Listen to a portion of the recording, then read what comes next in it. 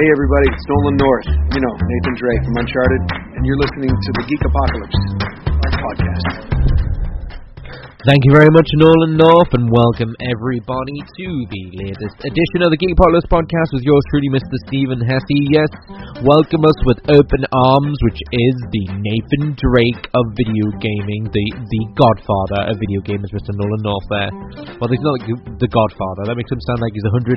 No, I mean simply, he's very good. He's the Jack Nicholson of video games, and he welcomes you to this edition of the Geek Apocalypse podcast with your host, Mr. Stephen Hesse, who does waffle as much as this introduction portrays.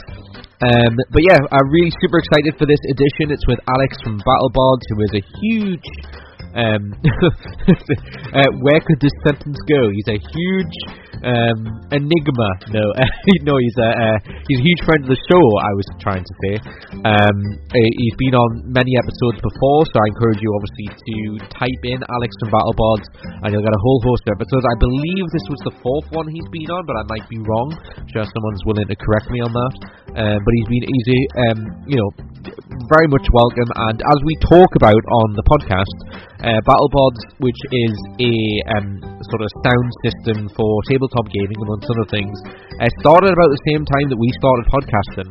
So 160 odd shows later, his BattleBots has really gone through a huge transition, which we talk about openly on this very show, on this episode. So it's really fun to get his sort of take on BattleBots and how much it's progressed, and obviously he's on to talk about what BattleBots is up to. So if you type in battlebots.com, you will find all the information that you need about BattleBots. So basically what it is sound software for tabletop gaming, so you can play music while you're doing role-playing games, or whatever it may be that you want to do to create an atmosphere, very much like going to a film and watching something at the cinema, like the sound experience to go with your fantasy element of gaming, which is a brilliant idea. And as I mentioned in this podcast, you also get a sound system where you can implement audio files that you've already got and mix them in with a whole host of thousands and thousands of tracks with well-known voice actors. Not well-known, but as in really good ones. That they get the top of the range voice actors to do all, a goblin or a fireball sound or whatever it may be. BattleBots has it as standard, but also you can mix well-known soundtracks of films if you want, as long as obviously there's no copyright infringement, as I hope you have bought it of your own accord. But yeah, so it's just buy it for the sound system basically. So it's a really good idea. So obviously huge thank you for Alex to come on, when obviously anyone who listens to this podcast knows we talk about a variety of different things, not just that. So I hope you enjoy it. In terms of upcoming episodes, me and Ricky from Mentally Sound will be doing a hosted episode of this probably before the end of April, I hope. So check out for that. The latest episode of Mentally Sound, March's edition, has just been released, so type in Mentally Sound on iTunes. It's a mental health show. But yeah, lots upcoming, but this is episode with Alex from BattleBots. Enjoy! Fun times. Mean it.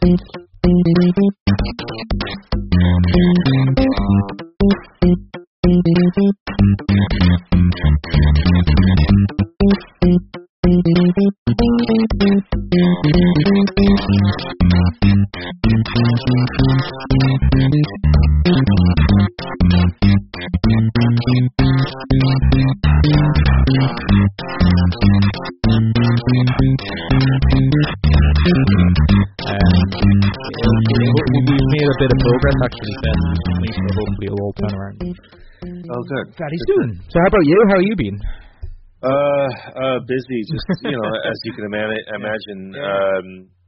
Kind of the same old. I mean, obviously, kind of the big thing is this kind of overhaul to the service where we finally kind of came full circle. I don't know if you remember, but way back in the day when we first started, we wanted to launch BattleBots as a subscription. Yes. And we just got so many people that said, no, I kind of want to just buy tracks. So, and I think it was just because, launching with 500 or 700 tracks or whatever it was back in the day wasn't enough of a value prop for someone to get a subscription around. But now that we're going to be reaching 2,000 in a little bit, I think that's a much clearer value for someone to subscribe. So that's why we kind of came full circle, and we're getting a great response. So we just soft launched it. We haven't even officially really put gasoline on the fire to really kind of launch this thing, and the response so far has been great. Making sure that our systems can take all this bandwidth and can kind of take all this activity, and so far it has. So it's been a lot of that. My wife is changing careers, so she has an MBA, and now she's kind of she wants to get back into software development. So I'm kind of been supporting her, looking kind of for that big career change. So that's something. So she's gonna be in India for like a month, because she wants to learn the business. She wants to learn BattleBards and kind of wants to really get involved. So I'm shipping her off to my CTO, and he's gonna go ahead and train her. So I get free labor at home. So when I come home, it's just like, all right, where are we with BattleBards? Sorry,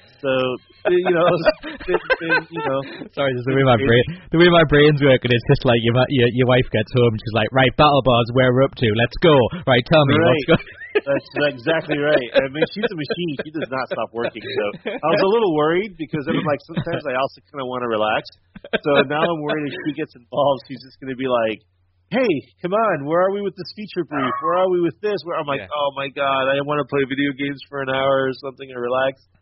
It's funny because that's funny though, because I was thinking about that. I mean, like, because I've just I've been relatively new since we last spoke. Like, because what I think was worth doing, as Alex knows, I do an introduction in post, but I think what's worth talking to potential new listeners, because obviously we keep growing every time we do a podcast. So just to let people be aware, Alex has been on before. So what Alex was referring to before, because I think when I asked how are you, I think that was a good starting point, so we'll stick with that. So Alex has been on quite a few times. When BattleBards first started, it was not far off when I first started doing this podcast, so many moons ago now.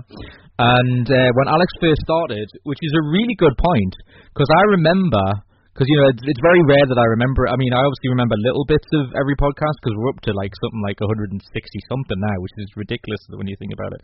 But when Alex was first on, he was talking about how I remember you saying when BattleBards was still a thing, or was in your mind as a thing, and you were going, I'm wondering about the subscription model, but quite wisely, like you just said, it's the same, because I remember we compared it to, I remember saying to you, I compared it to podcasting. It's that if you start saying the word subscription, people start going, well, wait a minute, everything's free, and you've been offering it as free, and then suddenly it's like, we have to pay this money, hang on a minute, and in some experiences, people have said, when that happens, that they lose half of their audience in whatever thing that you do, because that's the standard. Because we've unfortunately developed a world on the interwebs where everything is free, and if you decide that it's worth something, people go, well, I don't think it's worth anything. I'm going to stick to free stuff.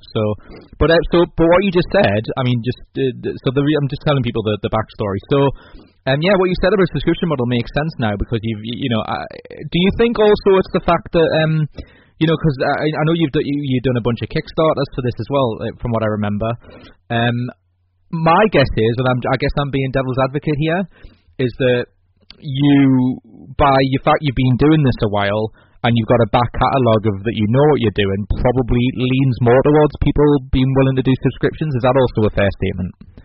Yeah, so that's the thing. I think when we first started, so first the introductory catalog was going to be just too small to do subscription. Yeah.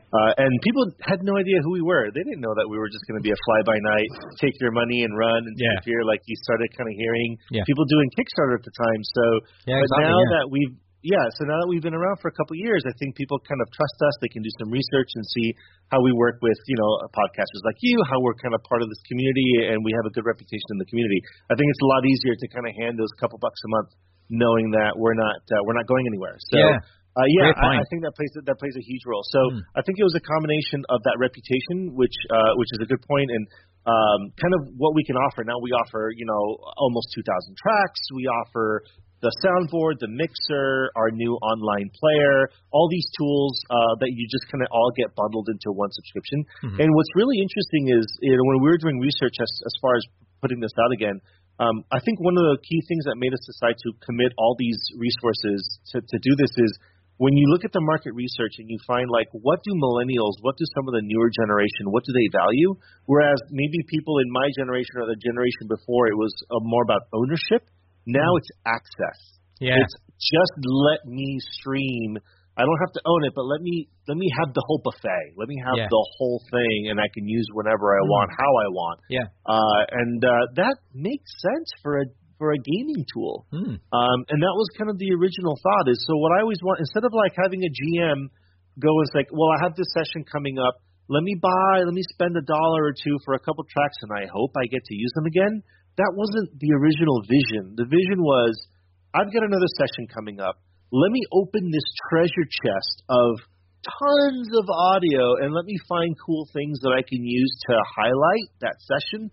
That was the vision. That was the dream. Yeah. And it's so great that we've been able to finally get there. Yeah. No, totally. I mean, you raised a couple of interesting things actually, because as you were talking, I was going, because I'm assuming, because if you do anything like sort of creatively, because I get asked this fairly frequently.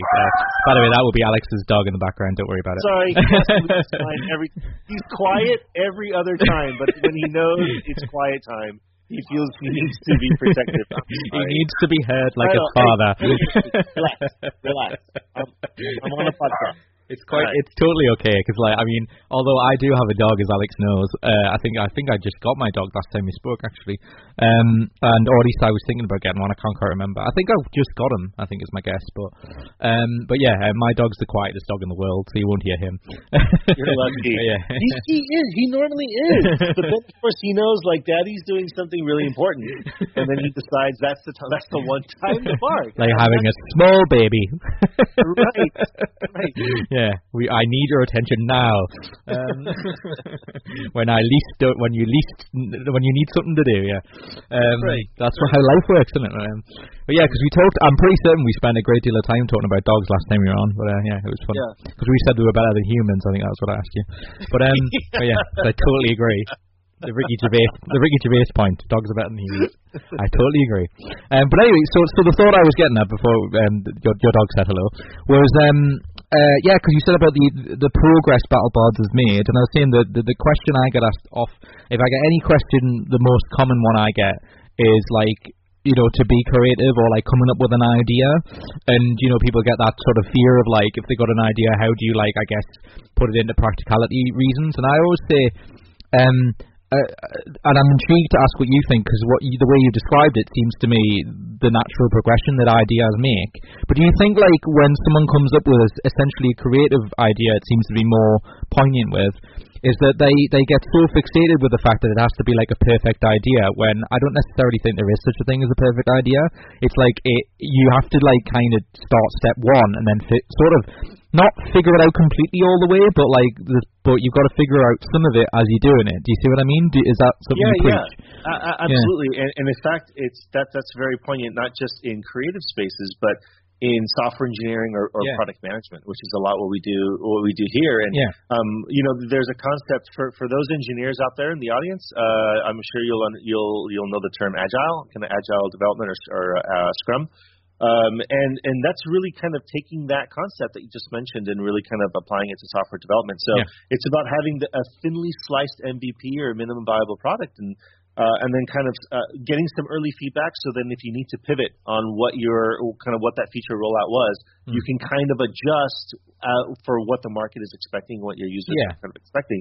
So that's a really good, that's kind of one of the examples of what you're mentioning. So when we sit down and do a new feature, I always have to hold myself back and the rest of the team of, don't over-engineer the initial solution. Yeah. Let's deliver one little package of value. Yeah. And then, because many times you'll deliver it, and then the users will be like, oh, that's not quite what we're looking for, or it doesn't get used, or maybe they use it in a different way. So you need to be able to be like, oh wow, so this whole vision that we had for this, it's still kind of there, but now we need to pivot and we need to tweak it in another direction to really deliver what users are asking for. Yeah, exactly. So I'm a big proponent of baby steps. You just kind of release things in little packages, and if you see some of the stuff that we're doing on the site, that's actually exactly. Yeah, and I definitely said, I remember complimenting you about this the last time, is I definitely have seen that Like, I mean, but we could say that about both our situations. Is that you've got I remember when I did my 100th episode and looked back to the first one, and I was like, oh, I think I've been pretty much the same. And then you have this warped idea, and then you suddenly like listen back to it and go, I've definitely understood what I'm doing as you progress. And like, I was actually thinking as you were describing your answer, which was really a good point, because in a consumer world, that's definitely more true, because you have to basically adhere to what the consumer wants. Like, you know, the idea, like, because I see people get very stubborn and go, but it's my idea's perfect and I refuse to change it. And I'm like, well, see how long that lasts, if that's what you want to do. Because yeah, it is all consumer based ultimately. You do what makes them happy. The customer's always right, I guess, kind of argument. But I think as you were talking, I was thinking about that sort of. I would like to apply that to people in life, in that, like, I think a lot of the time people just look at the end goal of something. So say like you want to write a book or something like that. So that's a good example, because like they'll go, but there's so many chapters and so many words, and then like I remember there's a streamer that I'm a huge fan of went, but if you like set aside say a month and then set aside 2 hours every couple of days, and then you start just writing, you'll see how quickly you can go towards that goal. And if you don't reach it within a month, then you've still done more than you did a month ago. And like, It's that kind of approach to things that makes it interesting. I was going to say, so if you could like put a percentage on it, like how much has it changed from the original idea of BattleBoards? Like, would you say? Oh man, it's weird, because I'd almost say it's not like a distance. It's like angle. At first, when we first envisioned this, it's kind of where we are now, but that's not the road we took to get here. Yeah. You know, we just envisioned like just a soundboard, a mixer, and a bunch of audio that we would do as a subscription. But boy, we did not start there. We did just like a kind of a prototype soundboard, which was different than what we envisioned, and then it was a discrete purchase model like iTunes, and we sort of just stumbled our way to where we are now. So it's just now where I'm finally realizing, that's the vision I had way back in the day, years and years ago. But you know, we went through some interesting roads, right? Some interesting turns on our way there. So actually, we're just now where I kind of really wanted to be. Great. It took a long time, doesn't it? Yeah, it takes time. It sure does. But you know, finally, for just a couple, you know, for a couple bucks a month, we can now give GMs this Hollywood level quality of audio to really help bring that life in their games, that feeling of anxiety or joy or dread that, you know, you sometimes feel in a really good movie. I just want to, you know, we want to make sure that we bring that to the tabletop experience. Of course, yeah. So as we should say, because we've been saying what BattleBoards as a name is, but like, so just for people who are listening for the first time, as I say, Alex has been on a few times, so like if you like the sound of this, I obviously encourage people to start from the beginning, because it's actually, you will get to hear the transition of just not only me and Alex talking and getting to know each other in that sense, but like the progression that BattleBoards has made just through the podcasts we've done. I mean, I think this is the probably fourth or fifth one, I would say, something like that. Yeah. So over the 4 years I've been doing this, or whatever it's been. So yeah, because I was even remembering, right? I mean, just as a little funny little nostalgia thing, because I would be so great if I remembered this, because my memory's terrible. But didn't you did a Kickstarter before BattleBoards, didn't you? Wasn't it like Orange County Gaming Group? Was it something like that? Right. Look at me go!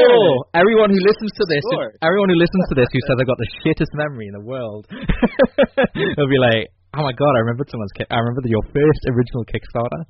That's right. Yeah. That's right. That was like the Kickstarter that we just did as kind of a bunch of friends of mine, just to see if this crazy zany idea was even worth it. Yeah. Like, could we really get like top talent, like top audio talent, to even do audio for tabletop gaming? Like back then, that was like a ludicrous idea. So just wanted to see if anybody would be interested in. Like, thank God, the answer was yes. It was good though, because I mean, we're laughing about it now as a little nostalgia trip, but like, I remember you saying the first podcast me and you ever did together was that you spoke very candidly about, like, you know, because we were talking about Kickstarter and how much like you learned about the Kickstarter process by just doing that. And that's a great example of like, you know, like I guess going straight into the front line and just seeing how it is in a practical sense.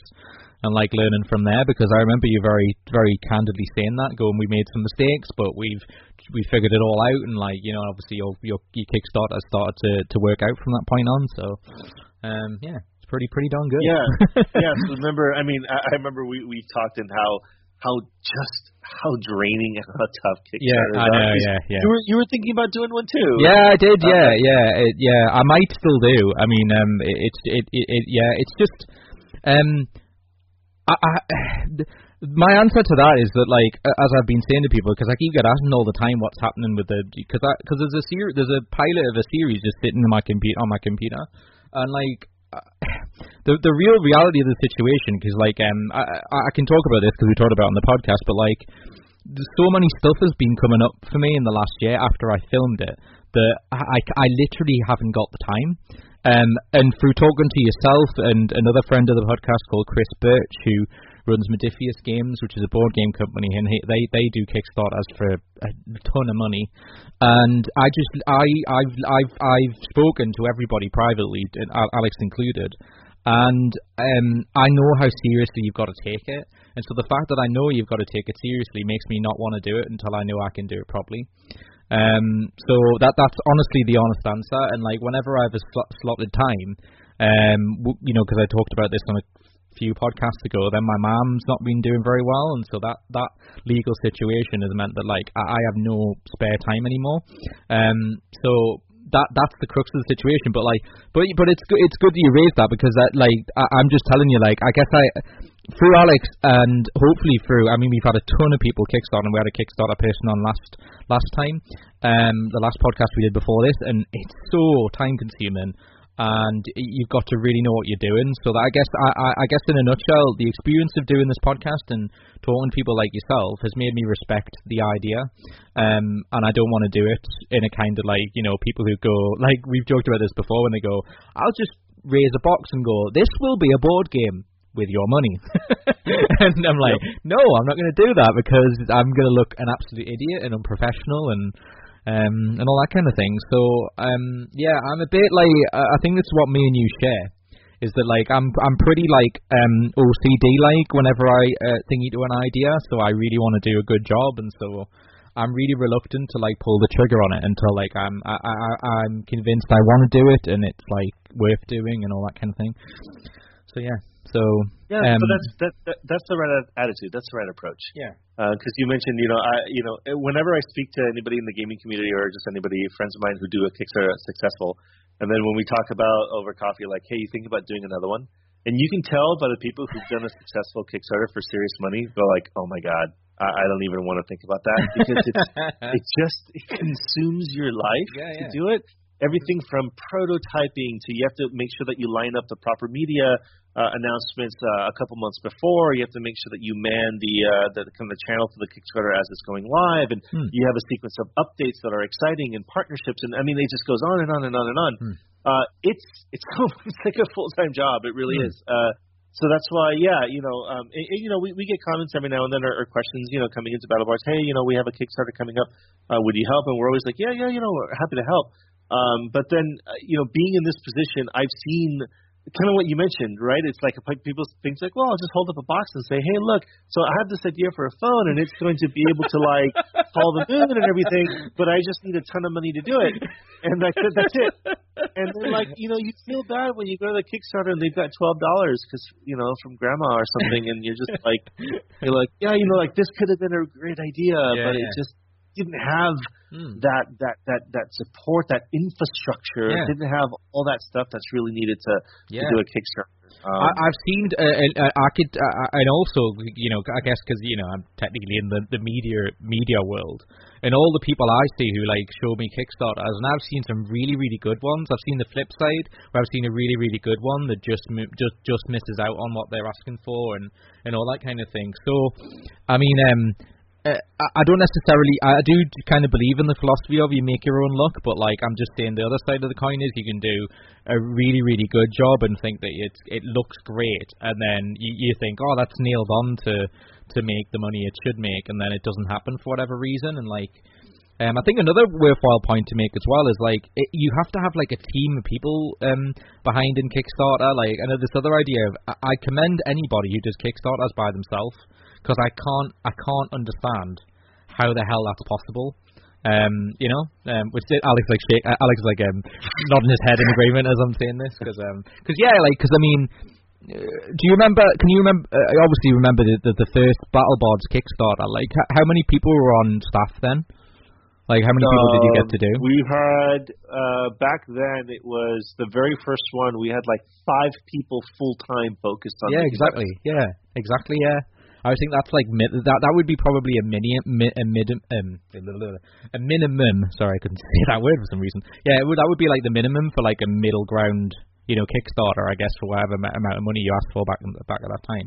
But that's probably standard. Yeah. So the idea of somebody who does that and that gets a reasonable amount of money by themselves, like they must never sleep for an entire month.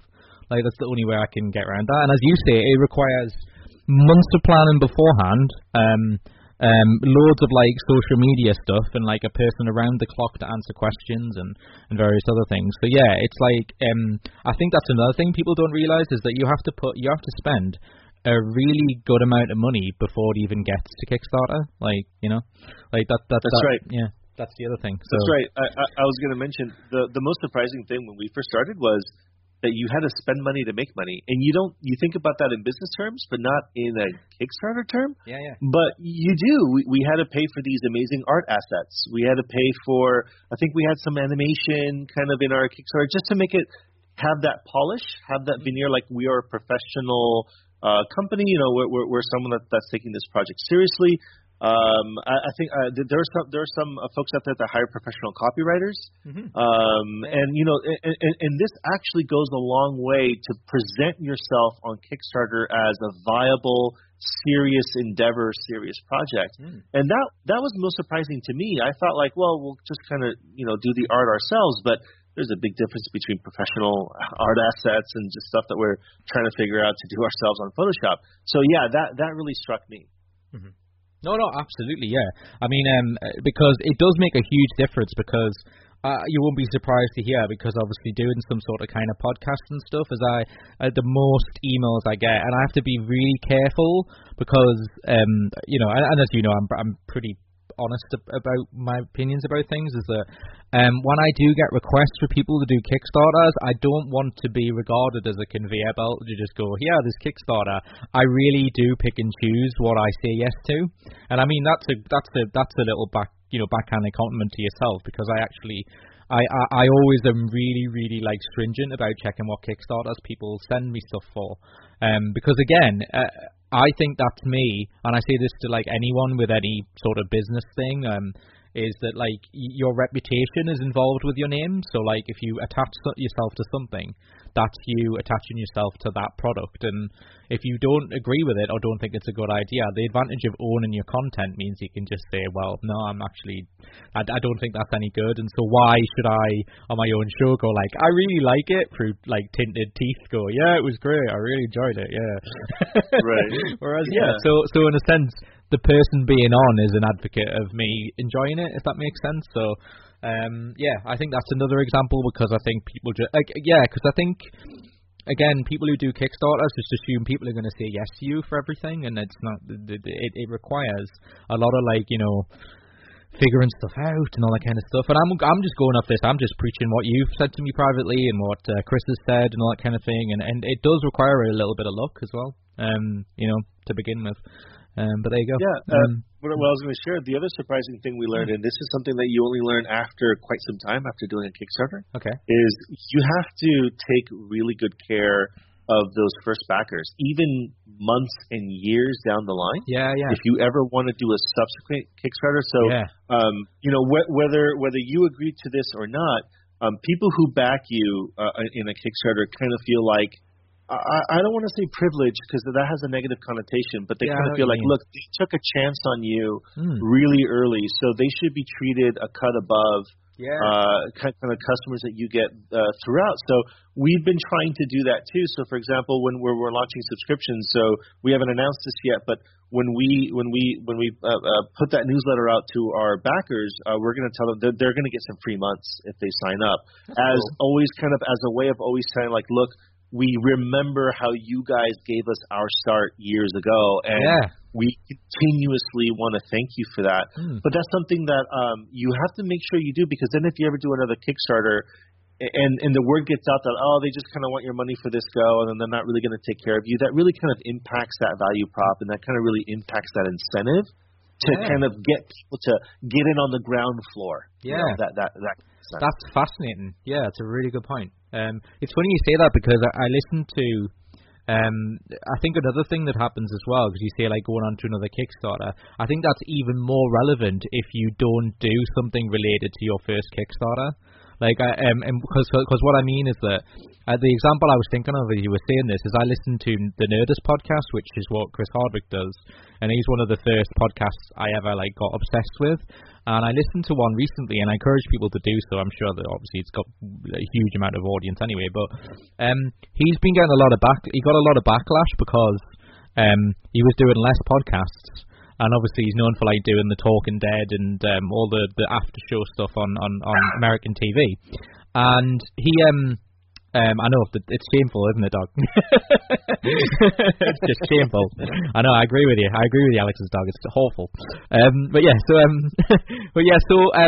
point that I'm getting to, which is what Alex just said, was that Chris Hardwick was getting some criticism because he was doing less podcasting, and I gained a lot of respect for him because he went on the podcast and said, I actually think they're right. And the reason he said that is because he went, that this podcast and the amount of audience I gained, I had nothing when I started this. And like, so for people to say that I've like dropped the ball by not doing as many of these as I should, it feels like I'm not doing them anymore. So I need to change that, because I suddenly got told by people, you know, this podcast got you to where you are, and you shouldn't treat it like an accessory, because without this none of this would have happened.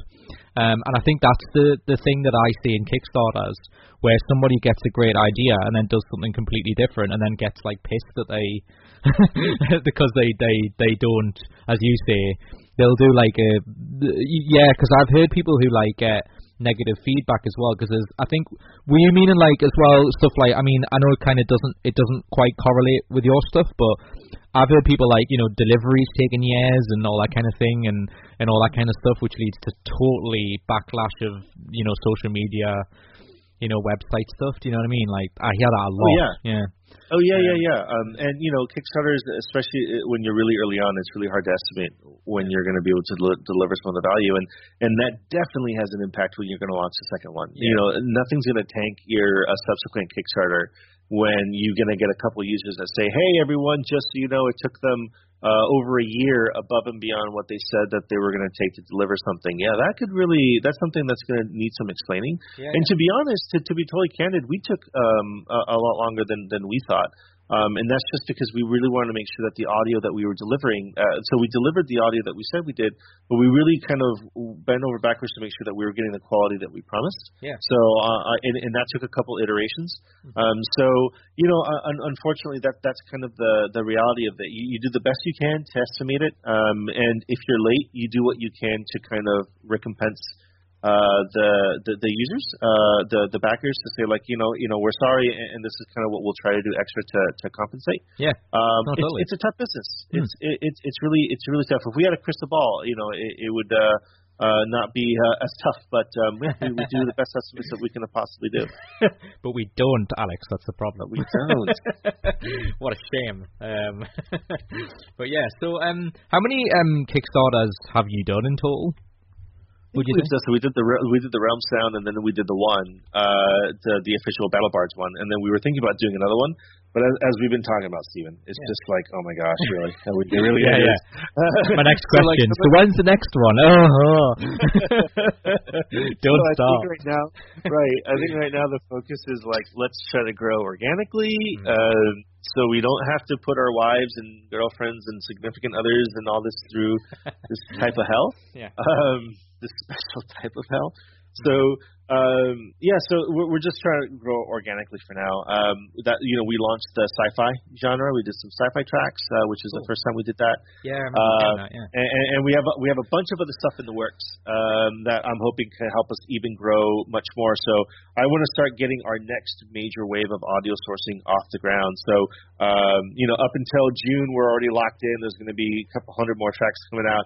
But I'm really excited about the next stuff, and I'm excited to work with communities like yours, Steven, and have people tell me, what do you want? Because I've got all kinds of ideas, but I'm not 1,000 gamers. I'm one guy. So I love going on Twitter and having people be like, why don't you have so and so? And seeing that passion, why don't you guys have this? You know what? You're right. We should have this, and let me write that down and see where we can. Let's see what we can do. There's another thing as well, because obviously for the people who are new listening to this, if it's the first time hearing Alex on, the original idea was to do audio sounds, tracks essentially, to play along with tabletop gaming. So if you're doing a role playing of Dragon Age or Dungeons and Dragons or something like that, you can have a cinematic experience. But I remember saying the last time, I remember it was particularly the last time because the sound mixing, I remember saying was such a brilliant idea. So can you explain what I'm referring to? Yeah. So the mixer. So this lets you take not just BattleBard's audio, but any audio you upload. Yes. And mix it together to either create brand new assets. Like for example, I took part of a scythe trap, sound of a sword hitting a wooden shield, and a part of a fireball spell, and I put together a catapult asset by just using click and drag. You don't need to be like Steven, who's an audio pro, who has all these awesome tools and knows everything about this. If you can click and drag and you can crop stuff and move stuff around, you can use the totality of the mixer. Yeah. So you can put these assets together to create completely new things. So when you look at having access to 2,000 tracks, that can be multiplied by X number of your imagination because you can create anything else. And so that's one thing that it lets you do. Yeah. The other thing it lets you do is it lets you customize specific scenes. So, for example, if you're going to have a scene where the heroes hit the boulder, that it's going to hit this part of the tower, and the tower is going to collapse on a monster as kind of a big ending to a boss fight, you could actually script that in the mixer and hit a single play button and have that sequence play out. Yeah. What I like to do is I stutter a lot when I speak in front of a bunch of people, even if it's just my friends that I see, every week. So what I'll do sometimes for an important monologue, I'll record it and I'll set it to music, or I'll set it to a soundscape, so I don't have to worry about timing. I don't have to worry about making sure that I'm kind of keeping up with the right points. Yeah. I just I'll just sit in my office. I'll record it for a couple seconds, put it on the mixer with that music, and just time it just right. And then all I have to worry about at the table is hitting play. Mm-hmm. And that takes so much. Cool. That takes so much off my plate. That takes so much off my shoulders. Yeah, and not only that, as you were saying, you're prepared in advance. So there's nothing, for anyone who doesn't enjoy role playing as an experience, playing tape in around a table, imagining things. It's good to enhance the experience by doing that. But if the the GM goes, you just give us 15 minutes, we'll take it. That really ruins the experience. So it's great to know you can be prepared in advance and you press spacebar or whatever or click a mouse and then you're ready to go. And it's because I got all giddy there because I'm dying to tell you about because I can give you an example of how a game does that a little bit and how it applies to what you're doing. Because have you ever heard of a game called Mansion of Madness? No. It's in the Arkham Horror world. Do you know Arkham Horror? There's a whole Arkham Horror is a game in itself, but it's like a universe, and it does investigations and stuff like that. So you get investigators, and you have to you get a bunch of tiles in a board game, and you put the tiles down.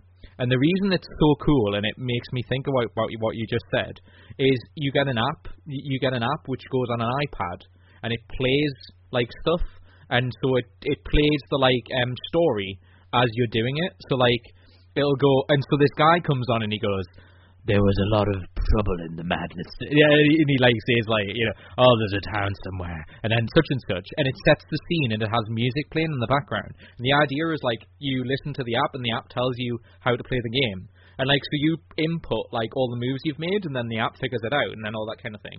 And, like, it only plays, like, the sort of, like, eerie thing in the background, but I honestly think, and your software is a great example of this, how cool would it be if you could change the music to whatever the situation was?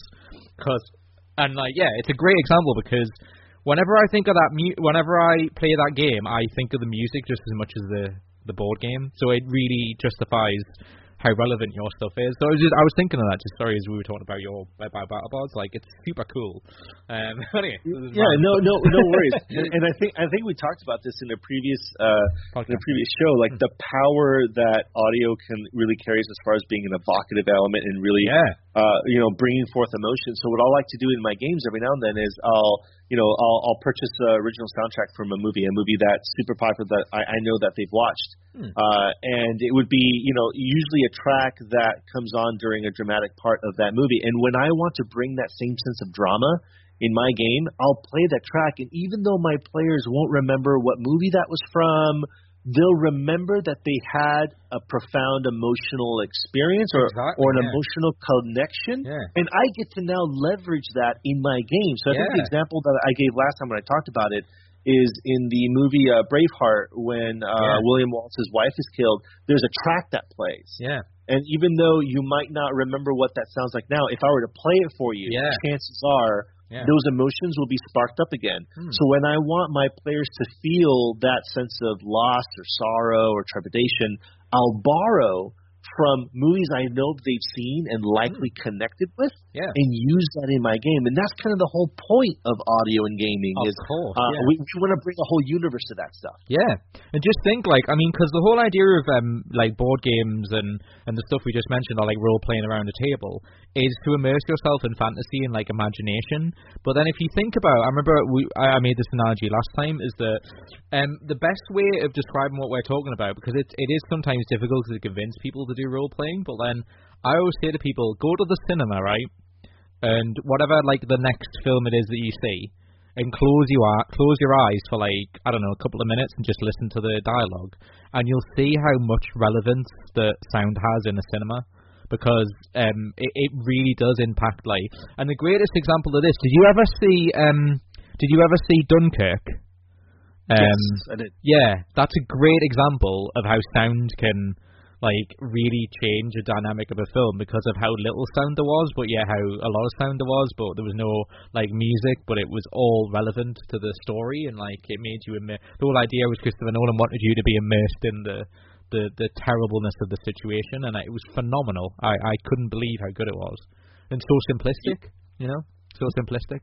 But anyway, so there's tons of examples of where it applies, and if you can do that on board games when you're doing role playing, what a great idea.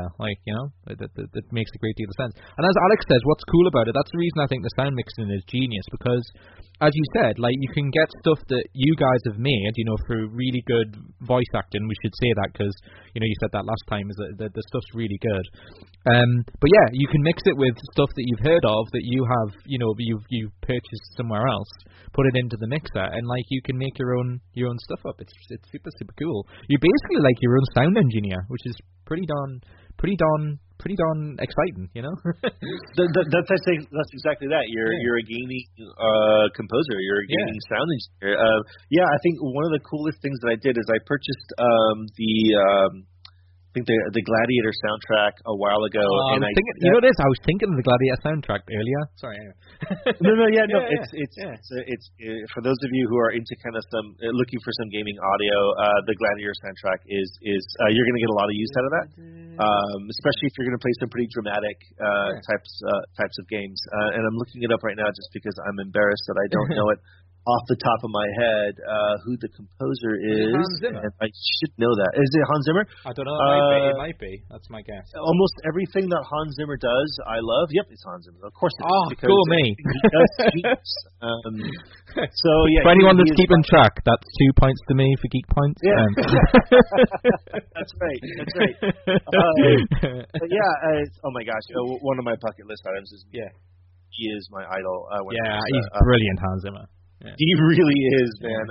It's weird. I bet you, for people who don't know him, I'm willing to put money that if you were to make a list of all those movie soundtracks that you like, chances are it's all going to be Hans Zimmer. Because that's how I discovered him. I'm like, you know what? I happen to like this track. Oh, and this one from this movie. And then all of a sudden, there's this eureka moment. It's like, oh my gosh, this is all one composer. This is nuts. The reason I know him. Yeah, the reason I know him, because I mean that's kind of what made his name, I think, isn't it? That's at least that's the one I most remember him for. But yeah, didn't he do The Last Samurai? That's the one I remember him doing. Yeah, he did that. Yeah, I've just googled him. He did The Last Samurai, and all the Dark Knight films, and yeah, Pirates of the Caribbean. Yep, I've got a bunch. He even did, for those of you video games, he did the Crysis 2 main theme, or I think he was a consultant for the Crysis. That's cool. That's cool. I did not know that. Yeah, so that's in my video game collection. Oh my god. The best pieces you're gonna find, in my opinion. Okay. But yeah, so for the mixer, like what I did is I set one of the Gladiator pieces to like a wind soundscape, and it was just this.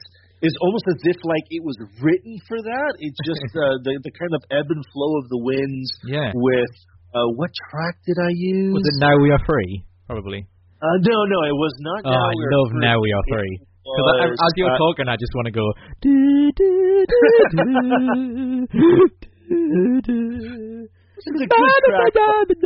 It's so brilliant, so brilliant. Sorry, I'm probably butchering it, and I don't know how much I can hum without being sued, but so that'll be it.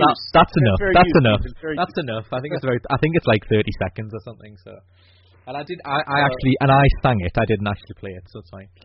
That's right. It doesn't count as a performance. Yeah, exactly. Yeah, it was my own interpretation. Yeah. Right. Yeah, it was my own. What do they call it? It's like rappers, isn't it? I was talking with a friend of mine about this the other day. Like rappers, because we think it's the joke me and my friend did was that we thought it was a way of them getting out of copyright. Is they just say remixed to get out of like any copyright issue. They go, it's such and such, which is a really popular song, remixed. Oh, we can't sue them. Damn it. Yeah, there's a bunch of there's copyright law, especially in the U.S., is really complicated. And there's some thoughts like, if all you do is change the pitch, you can get around copyright law, which is really, I'm kind of sure that's not true. There might be some derivative of that people have used in the past. But it's actually pretty complicated. Well, yeah, to think that like all these songwriters get sued for like having something that's even remotely similar. Like there was a huge one. I don't even know what happened to the one, but the really big one that I heard of was the Ed Sheeran one. I don't even know what's happened with that, but supposedly like there was a song that like one of his like big hits. You play it with another song which was by some random person. It wasn't like a well-known person, but it was remarkably similar. And so basically, what happens in copyright law is they have to prove that he knew of the song beforehand. That's basically the gist. As in, did he hear it? Because if you didn't hear it, it's just by happenstance. But yeah, my point is, if that happens in like lyrics or something that sounds remotely similar, I'm assuming if you just change something to be slightly a different tempo or whatever, or as you said, pitch or whatever, then surely that's not far off what we just described, I would have thought. But so over the years, we've become really protective of our talent. So we have a lot of really good talent, and again, these are talents that they do Coca-Cola commercials, they do feature films. I mean, these are some serious names, and we have to do what we can to protect our talents from piracy. And of course, we fight piracy as often as possible. That our sites will our tracks will come up on all these other kind of audio sharing platforms. And as much as we would just love to have kind of this free exchange and we work really hard with our talent to make our tracks and our subscriptions super affordable. I mean, the fact of the matter is, it's just if it were all free, we couldn't incentivize the quality and the level of talent that we work with to commit all the time it takes for them to create these amazing experiences. And I got to tell you, so to give you an example, I did a quick behind the envelope calculation a couple months ago of how much time I've spent as audio director auditioning talent for the tracks that we have already, and a conservative estimate is 2,500 hours. And that does not include all of the hours that everyone has put in, all the talents have put in on their tracks, and that, I'm talking auditioning, and a lot tracks don't make the cut. Mastering and kind of editing and kind of going into post for a lot of these. It's thousands and thousands and thousands of hours, and without being able to monetize that in some way, we'd be absolutely dead in the water. This would never go anywhere. I don't think that's a really honestly good thing to say, because I think that's one thing that people who do that kind of stuff don't realize, that like you're actually with people like yourselves who are like sort of in a sense independent businesses, and that you're doing it for yourself, blah blah blah. So the idea that you're doing that means that the money is going to just do more stuff. That's ultimately the goal, is to, so if you are, for the sake of like $1, a couple of dollars, if it's just a track that you're after, that actually like goes directly to the actual company that you're doing. It's not like, I think the mistake people make is that they take people like ourselves, because it's the same principle for any money that I get, is the principle is it goes right back into the product that you're buying. Like, so it's actually a really good model, for a consumer, because I know, as you said, quite rightly, you said earlier, you can't guarantee a trust in people, and obviously people do abuse that assumption some of the time. But for the most part, people like ourselves, when it goes directly to us, is that we can use it effectively. And the problem is that with mainstream companies, is that some of them do abuse that right, and then it leads to people not trusting people like ourselves as much as they maybe should have done. But I'm just saying, I think because they have that look of like, they treat everybody like we're all like a mainstream, multifaceted company, when we're actually just somebody who's just going, we like to continue to do this thing, so if you wouldn't mind, paying for it and whatnot. But it's like that argument of, I got really pissed at a podcast thing once, Alex, where somebody said, like, it was an argument about, I was on a panel, and they were arguing about, like, so if I, like, giving stuff for free, because obviously anyone who wants to listen to this, it's free, as in to download and listen to it. But the idea is that, like, they went, so what's the issue if somebody took your podcast or something, because this has happened with a lot bigger podcasts than mine, and, like, put advertising in it and put it somewhere else, like, what's wrong with that? And I went, what? Like, I couldn't believe that they didn't get, well, I'm like, because it's my intellectual property. This is not understanding intellectual property. It's like, it's my intellectual property that I'm deciding to send it out for free. Doesn't mean that somebody else can decide to just take it and then go, I'm going to make money off it. That's not how it works. Like, it's so dumb. Like, it's just, the thing is, it's like there's certain people who just don't get how stuff works. So yeah, they just think that it's that what's the big deal kind of thing. So yeah, it's good that you said that, because hopefully. Wow. Good thing I wasn't on that panel. You would have went. I'll like, just jump the table. But again, okay. So I'll make a confession here on this podcast. I don't have a Lamborghini. I don't have a BMW or a Mercedes. In fact, I am willing to bet my car is worse than a majority of people listening. So what you said really hits home. Yeah. It's we just need the money so we can keep doing what we love. I think we mentioned before, Stephen, it's hard for almost anyone in the gaming space, especially tabletop gaming space, to make a ton of money. So that's not really the incentive. It's just that we're giving that money to the artists so they can turn around and justify making more. So maybe when that next commercial comes up, that next Coke commercial or whatever cool stuff that they're working on comes up, they would choose us with their limited time instead of them. And then we can do these amazing pieces. So yes, as much as I would love to, I'm sure my wife too would love to think like, oh man, we're going to make a ton of money and get a beautiful house or something.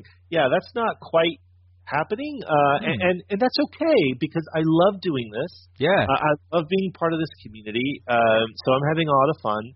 But when the electricity bill comes or the rent comes, I got to pay it. And live modestly. So it's just so piracy, it really hurts. and it just doesn't let us do as much as we'd like to do. So for like subscription, we do try to monitor people who are sharing accounts. So we kind of do some on the back end to try to make sure that people aren't abusing it. But we also just put on the front just saying like, please don't share accounts. And I guess on the positive side, it looks like enough people aren't doing that. Like, I mean, for the most part. So that's nice. That's nice. So I mean, we're talking about a fraction of a fraction, I would say. So, hopefully he'll stay like that. But no, it's really, really wise to say that because I find that baffling when people don't really quite get how detrimental that is to people like ourselves. Like, especially like taking your content and then making money off it. Like, wait, what? I just couldn't understand why that person went, what's the big deal? And I'm like, like, I didn't even know. One of the things where, where do you even start? Like, I mean, because I won't, if you want to Google this, you'll see exactly who I'm referring to. But there was a huge controversy. This was a few years ago now, where there was a podcast site. Because I've seen podcast sites done this with my podcast, and they do it with loads of them, is to make like a listing. There's a lot of listings, like people don't realise for podcasting, is that iTunes is just a list. It's just a list that you type in something and it comes up a list of whatever it is that you search. So it's basically a Google thing for a particular thing, because they don't host anything. So that's why iTunes is like, done a good job, because they can save a ton of money that way. But it's just accessible, basically. Like Alex was saying, it's about accessibility these days more than anything. So podcast listings in different websites and stuff, podcasting sites to get like kind of their content and like have a place to go would put like podcast listings, so they'd take your RSS feed of your podcast and put it up, and because RSS feeds have a list of information about what your podcast is, would just make a page for your podcast and do it with all the ones that have got a reasonable amount of listenership. But what a certain site in America was doing, and if you Google this, you'll find out exactly who I'm talking about, because they did this with loads of mainstream ones, is that they did that and then put their own advertising in and made their own revenue and didn't tell any of the artists they were doing that, and they got sued an absolute ton. So there's your answer, the person who asked me this on the panel, is that you're breaking the damn law. So there you go. Even if it's like something where podcasting like do subscriptions, like I always say to people, if they ask in a legal sense, what does it mean legally? If I was charging people for a podcast and they took it and the same applied, it's the same if it's free. It makes no difference. It's because you're taking somebody else's property and selling it as your own, basically. That you have the entire rights for it when you don't. So basically, if anyone did that and advertised separately, then I should get a majority of that money, or they should have a contract with me to agree to do that. That's how it essentially works. But yeah, it's just baffling the way people look at things. But there you go. An interesting thing I wanted to ask, because obviously we were talking about role-playing stuff, which is because obviously, an example for the software for BattleBards is to play role-playing with a group of people.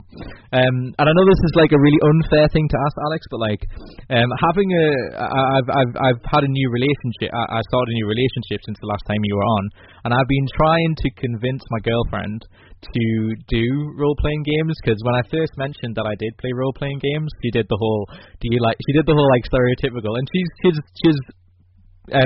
beautiful and awesome, and she's interested in board games and stuff, because I've showed her some of the stuff that I play. But when I said like role-playing, she did the classic like, so do you sit around with a robe and just pretend stuff, do you?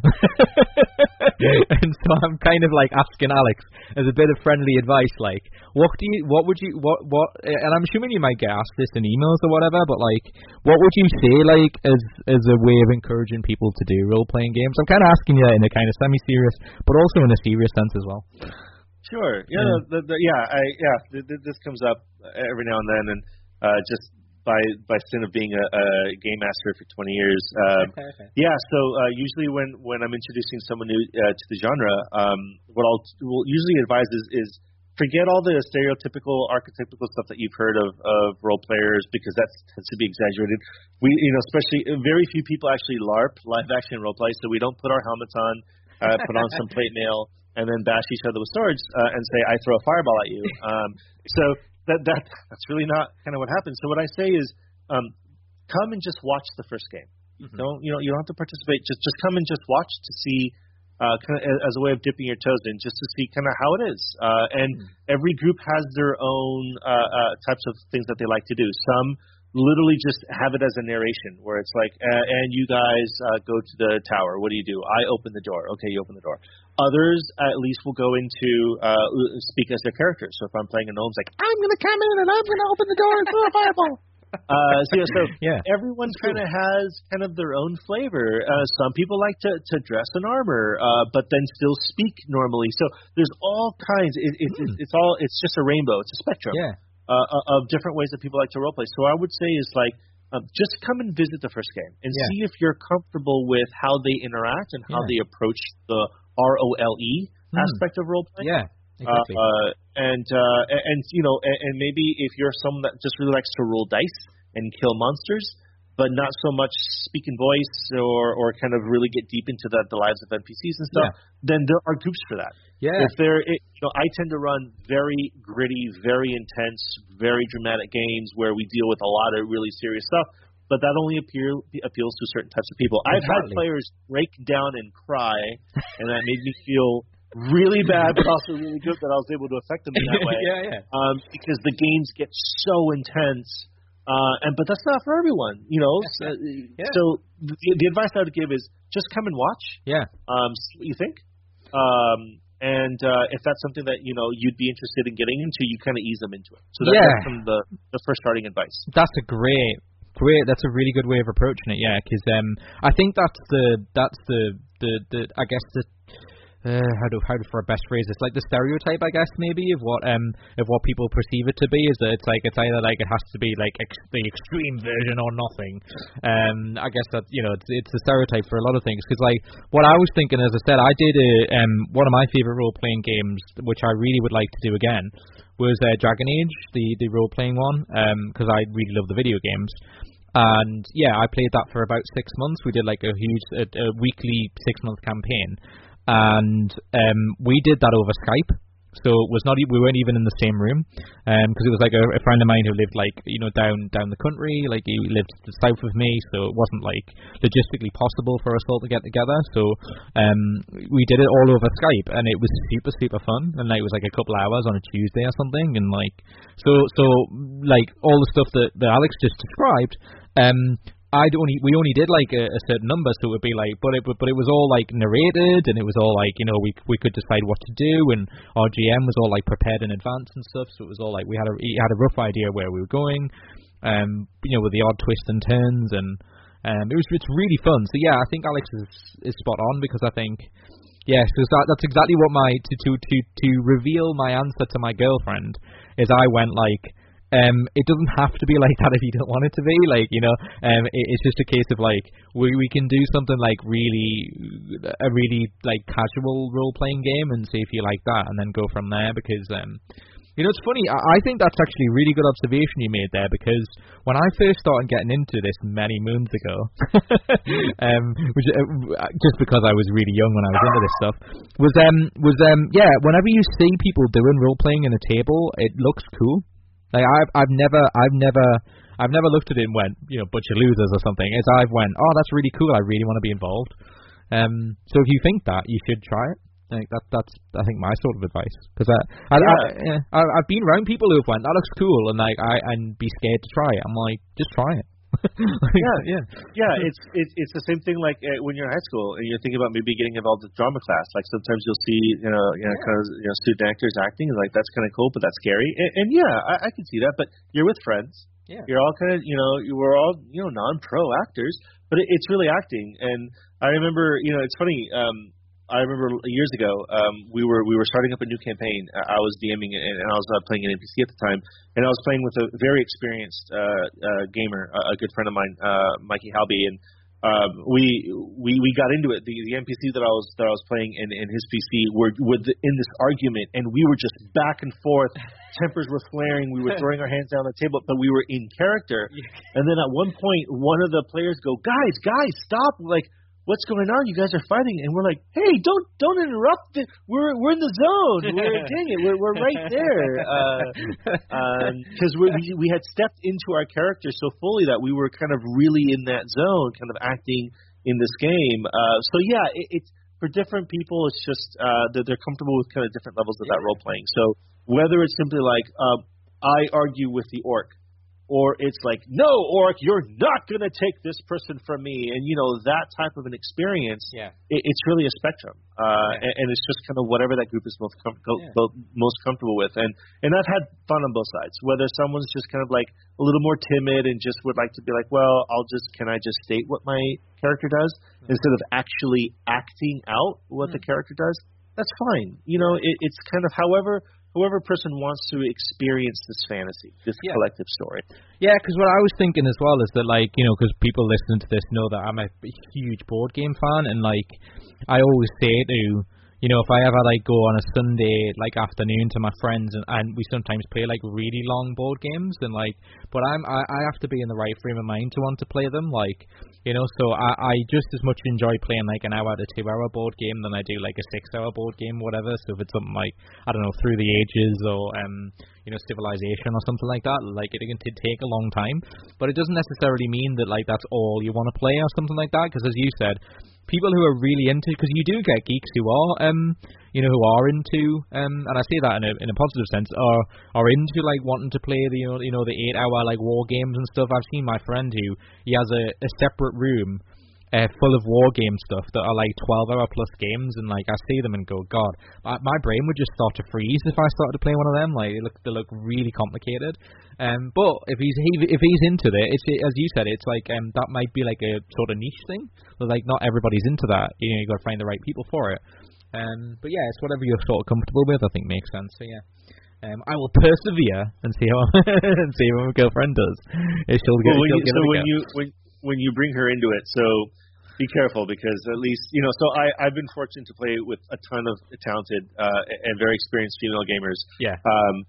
There's this wrong connotation, there's this wrong thought out in the male gaming community that I think it's just because there's a misconception from a lot of guy gamers that I've played with, that I've had to correct them on, that they kind of roll their eyes when a girl joins the gaming table. Yeah.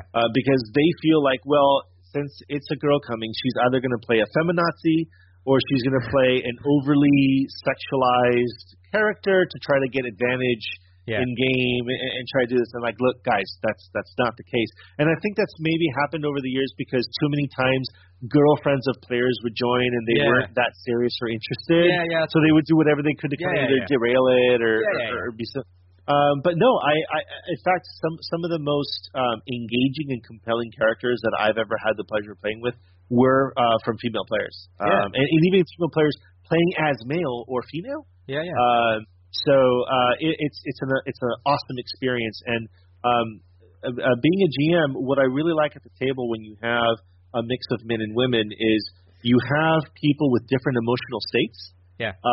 With different ways that they react differently to scenes, whereas men would tend to kind of react the same way to, say, a child about to be abducted or a hostage situation or something like that. Women actually bring often a unique perspective, which many times you don't get to experience. So it's a great experience having a diverse group of gamers. It really makes for compelling stories. That's a really good point, because you're making me sort of reflect on any role playing stuff where I've played with women, and I actually would agree with you. The ones I remember playing with, they did particularly when you said have varied reactions to certain situations. You're right, because a lot of male people, they usually go. That's why what you said was really interesting, because it's slightly sort of hypocritical in a way, because girls are just going to play one way, where I would say it's more likely you'll get a guy who just it be overly aggressive or mean or something. That's the common sort of way guys will play something. They'll be the whole macho I'm going to defend everybody type thing, where it would be quite nice to play a different character every now and again. But that's really interesting. I think go on. Oh, sorry. I was going to say, in many ways, in role-playing, in gaming, we all play an alter ego. Yeah. There's always a seed of you in anything you played. And I've played things from spastic, crazy, chaos gnomes to steadfast, heroic warriors to bumbling wizards. I mean, but at the end, just because we're human, there's always a seed of us in every alter ego that we play. And it's just great seeing what those alter egos are in both men and women as they step into different roles. Yeah, no, totally. I mean, and I'm being deadly serious when I say this. That's one of the reasons why I love playing role-playing games, and not just the board games and stuff like we're describing, but video games is the same way for me. It's because I usually play, if I ever doing any like fantasy, RPG type stuff, is I usually play characters that are not like me because so I'm a little bit meaner, or something like that, because I like to see what them type of reactions are, because I'm nothing like that in person. So that's one of the reasons that fantasy is so interesting, because you want to, especially that there's a reason why people want to do the heroic characters, because when's the chance to be heroic, in a normal person's life, Sorry, what was that? No, right. Oh. That's exactly right. Yeah. That's why you get to step into these alter egos. You get to be the paladin that stands up against all odds, because how rare in life can we do that? Or like you said, like I want to try to see what it would like to be a jerk. To be a guy who's really mean, who's like someone is drowning in quicksand and they asking for help and you say, well, how much are you going to pay me? That type of reaction is. It's fun to explore that, and that's the magic of role-playing, and that's the magic of gaming. It helps to do that. And again, so that's why I find it so fascinating when you allow the opportunity for a diverse set of players to play these alter egos. Yeah. Because you get so much of a range and totally. such potential for compelling story. Totally. I'm completely on board with you. Like, I was laughing there because you reminded me of just a very quick story, then we'll wrap this up because I know I have to ring my mum soon. But yeah, so the story you reminded me of is we were playing Star Wars, the online game, the Old Republic, whatever it's called. And it has an interesting mechanic in that game because it's a multiplayer, it's an MMO. So me and my friends played it for a while, like for a couple of months or so, and they were like veterans of they'd played it for a couple of years, and so they went, oh, we need like another team member. So I went, cool, I play MMOs. It's one of the few I haven't played. So it has the like Paragon system, like Mass Effect has, where like what decisions you make like influence like your good versus evil. So in Star Wars, it's the Force, all that kind of, it's the Force versus the dark side. So in group scenarios, you would say which one you get to say, and it would alternate. It alternates who gets to say them. So whenever my character came up, I went, I'm going to roleplay that this guy's a total arsehole. So every time it was like, we should save this poor child. No one's seen them for ages. And then like one of the answers would be like, I hope she dies a painful death. And I'd be like, click, and all my group would get like bad like Paragon scores because it would apply to all of them, but they were totally like, the reason I say this is because that sounds like I'm making it a bad experience. They thought it was hilarious and they like took it on board. They were like, oh, that's kind of cool. So they knew that when it came up to me, I went, oh, here comes the arsehole, he's gonna say that. But I was like, I went, because what's the point in like, if we did it all nice and we all agreed in time to do that takes a little bit of joy out of the experience, I find. So if we make it a little bit different, then it doesn't make all the situations like obvious or whatever, and it did lead to like, in the storyline of the game that different things happen because I made them decisions. So like, that was cool, I thought. So yeah, it is nice. That's the whole point of fantasy, I think. But anyway. Yeah, a buddy of mine in that game played a character he calls Fat Jedi, which just did the worst possible decisions in each and every dialogue. So just kind of a slobberly type of Jedi. And just whatever was the worst possible thing to say, he liked it, which was a lot of fun. It's great, yeah. Because that's the only time, like, because, I mean, I'm like somebody who, because I grew up in a family where politeness is, like, really important, so, like, I like go back to people if I haven't said thank you to somebody, I'll like chase after them and go, I didn't say thank you, I'm sorry. Like I'm that kind of person in real life. I'm a real softie, but like. But yeah, if I'm in like a game and something where I feel like I'm in the confines of like it's just a game, it's just fantasy, I'm like I don't mind playing the bad guy every now and again because it can be fun. So that's really the argument that role playing can be really fun too if you like sort of embrace it, which I think is kind of the key thing of what we're saying. But yeah, so to wrap things up then, so as you said, as Alex said right at the beginning, obviously we listened to the whole thing, is you were talking about the subscription. So you want to explain to people like what the current situation with BattleBards is so they can check it out and whatnot? Yeah, sure, I'd love to. So if you go to battlebards.com, you'll see we have a new offer. So first of all, you're going to see a bunch of albums. So it's going to be very similar to like what you'd expect in iTunes, where if you just want to purchase just some key tracks or so we have music, sound effects, soundscapes, voiceovers, and now we have some mostly fantasy but some sci-fi. So if you just want to purchase a couple albums, you can. However, what we just announced in March is what we call BattleBards Prime. So Prime might be something you might be familiar with from some other service, but anyway. Yeah. So I know exactly what he was referring to there. But so with the same kind of idea of whatever that other service is. So Prime gives you streaming access to everything we have and everything that we will continue to produce. So on average, we release tracks every month. Cool. I think we're going to be set to release another 80 in April. So we don't release usually like one or two. We try to release dozens every month. That makes total sense. That makes total sense. Yeah. Yeah, so for as a Prime member, you get to stream everything you want. You get access to all of our tools, so the soundboard, the mixer, and our online player. So when you're playing like Steven does, over Skype or kind of virtually, you can still kind of orchestrate your audio that way using BattleBards Cast.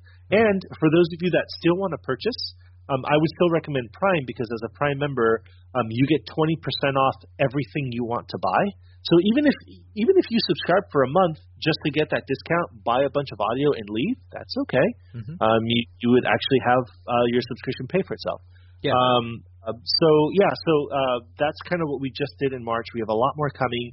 We just overhauled the UI UX of the site, but don't get used to that because even though this maybe isn't the best thing to do financially, we're overhauling it again because I'm still not happy with how clunky the UX is.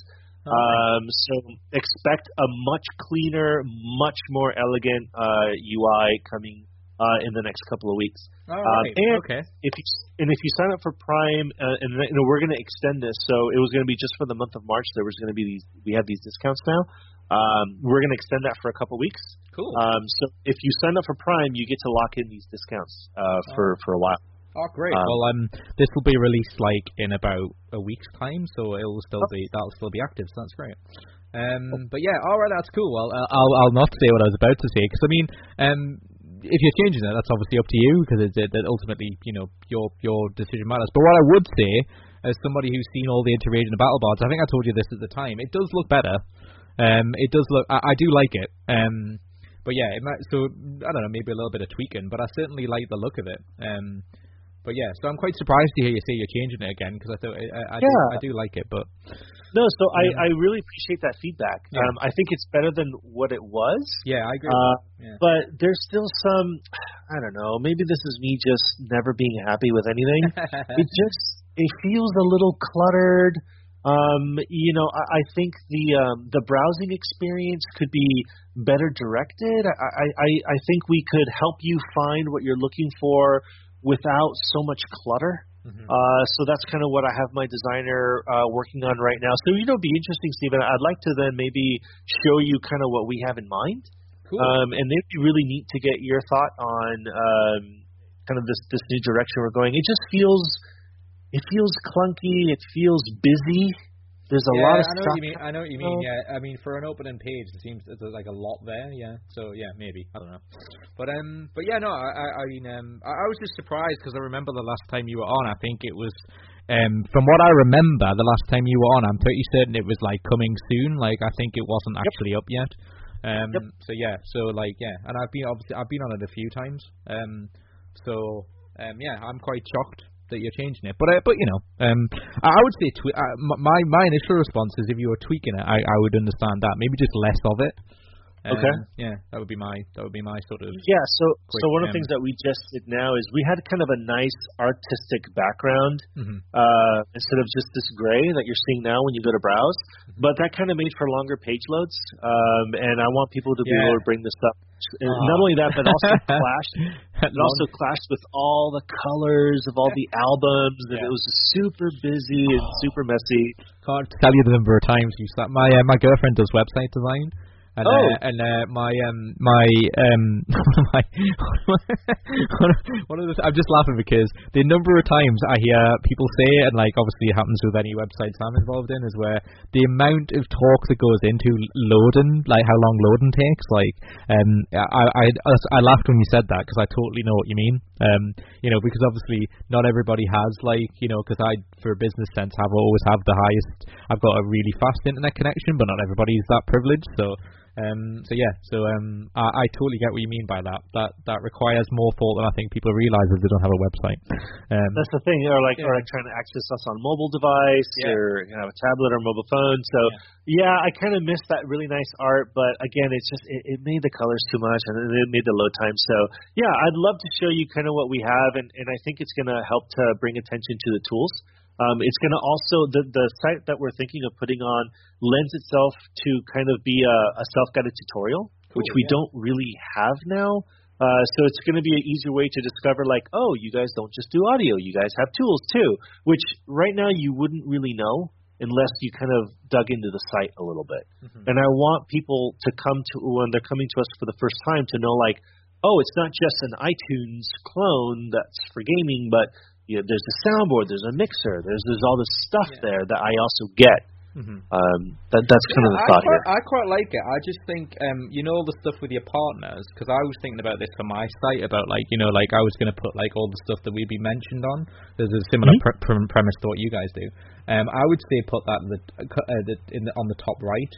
Or something, or just in a smaller sense, because I think all the stuff in the beginning and all the stuff that saying how many you've sold and all that kind of thing makes a great deal of sense. But then you get to the partners and it's just too long. I would say, because then all the stuff, then you get to the bottom and it's and subscribe to the newsletter. I would have that. I would have the bottom bit more sort of obvious. In my opinion, but whatever. No. That's good feedback. So one of the things that we're doing is we're merging this kind of. It looks like you're on the homepage. We're merging this with, if you click on the top left, browse Killer Audio.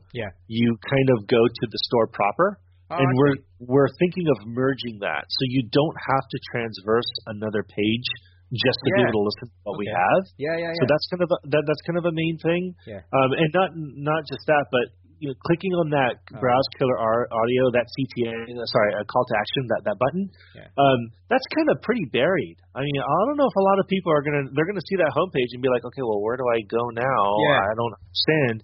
Always room to improve. And again, I just change that. I know this is going to sound really silly. You could just change that to shop or something. I don't know. Right. But, so I think the solution we were thinking about is let's just merge it. Let's just find a really nice. But I would keep the menu design, because it reminds me of Good Old Games or something. Most gamers will understand this setup. Because Good Old Games. I don't know if you know what I'm referring to, but Good Old Games is way back in the day. It's they changed a lot of mainstream video game online retailers have exactly this menu design. So I would totally keep that, because it's really straightforward. It's very simple. It has the artwork. So I'd totally keep that, because that's really nice and straightforward. I'm watching. I'm reading this and going, this is every website I ever go on to purchase stuff. So, so that's cool. So I would say to you just if you wanted my constructive feedback, I would just say a little bit of tweaking. There's a little bit too much going on the homepage. That's all I would say. But apart from that though, it looks nice though. And as I said to you the last time you were on, because you just changed your logo as well. I really like your logo. Thank you. So I wouldn't change that, because it's really you can see what it is and it looks cool. So I'm totally on board with that. So. But yeah, cool. Right, so yeah, as we said, so what we were referring to was battleboards.com, but as Alex says, maybe by the time this comes up, it'll have changed. But yeah, so if you go to battleboards.com, I'm assuming it'll be the same URL though, isn't it? It'll be battleboards.com. Oh yeah. So yeah, battleboards.com if you want to go on that, and you're on the tweets. Is it at battleboards, isn't it? Yeah. It's at BattleBards, or if you want to get to me directly, it's at Soul Collector XX. Oh yeah. But I also manage the BattleBards too. So again, if you need to yell at me because there's audio we don't have, please yell at me. I'm okay. I can take it. There's a lot that we want to do. I want to do, for example, I don't know how we've gotten this far without sound effects of like dying sounds, like, you know, when you're slaying an orc or slaying a human or something. Obviously, a lot better than that. But, you know, something that you can kind of spring, like death throws is what we're calling it. And I want to do dragon breath weapons. There's so many things I want to do, Steven. There's so many things I want to do. Yeah. So bombard. Well, don't bombard and be nice. Obviously, that's my protocol. Like, don't say Geeky Apocalypse sent me and be rude to him. That would be horrible. But yeah, if you go to BattleBards, you can obviously tweet him, and Alex will get back to you or any one of their team members. Or I'm on the contact information at the bottom of the website. It says gm@battlebards.com. If you want to email them, you can ask questions there if you so want. And they have a newsletter which I've signed up to. So if you go to that. Subscribe to the newsletter and you'll get all the latest stuff BattleBards are up to, which is super cool. And as I said when every time your good self's on, is that like it's amazing to think the progression. You know, because I think back to like sort of 4 years ago and like all the different stuff I was doing. I was like still in full-time work when I first started doing this, but yeah, so it's so to think of like BattleBards went from an idea when I first started talking to you to a thing that actually exists and is doing well. It's crazy. It's crazy. It makes you feel old too. I know. Sorry, I don't mean to bum you out about it. No. I mean, like, old in a good way. But yeah, you're right. So we end the podcast and Alex like, Steven's right. I don't know what I'm doing. Like, I didn't mean that. I meant it in a really good way. Like, I'm like, good for you. Good for you, because you're a great example, and I say this on the podcast all the time. It's a great example of like you can do what you want to do if you really want to do it. Like I say that all the time. Like, you know, it's work. I really go along with the premise. I saw this in a lecture recently, where the idea of is that like you find out what you're good at doing and do it. And like that really is that like I realized that like my skill that I think is part natural, part nurtured, like part talent is that my ability to get people to talk to me, like, and I've worked that out over a period of time. And for you, it's like, and you know, having a bit of business savvy that you work about as you do it, and like, you know, it's finding something that you don't regard as work. And that definitely is the case whenever I talk to you. Is like, you know, it's clearly like, you know, it's not only that you do audio for tabletop, but you actually play it as well. And I think that's kind of important. But there you go. So huge continued success. Obviously, I'm said like that sucked that it's been 10 months. Let's make it like 6 months or something, so we can catch up. That'd be fun. But yeah, so yeah, I'm sure we'll have more stuff to talk about. But yeah, cool. So huge thank you to Alex. We'll wrap this up now. I really need to dash because I need to ring my mother to see if she's okay. But I'll wrap this episode of the podcast to say huge thank you to Alex from BattleBards. Obviously, as we said, please go to battlebards.com, or you can follow them on the tweets, which is @BattleBards. If you type in BattleBards on the Googles, you'll find them if you want to do it that way for whatever reason. And obviously, as we mentioned at the beginning of the show, Alex has been on a number of episodes of this, so if you want to hear more stuff about in-depth stuff, because we talked about a little bit about politics, I think, as well, the last one, which was kind of funny. We got us into a mini rant, I think, at some point. But yeah, so there's a whole bunch of stuff. Alex has been on like 3 or 4 episodes over the course of the 5 years we've been doing this now, I think, something like that. So obviously, please do subscribe if you like this episode, and all it leaves me to say is, in the words of the great B-movie robot Josh, crash and burn, and we'll see you very soon for another edition of the Geek Apocalypse podcast. Thanks, guys. Bye.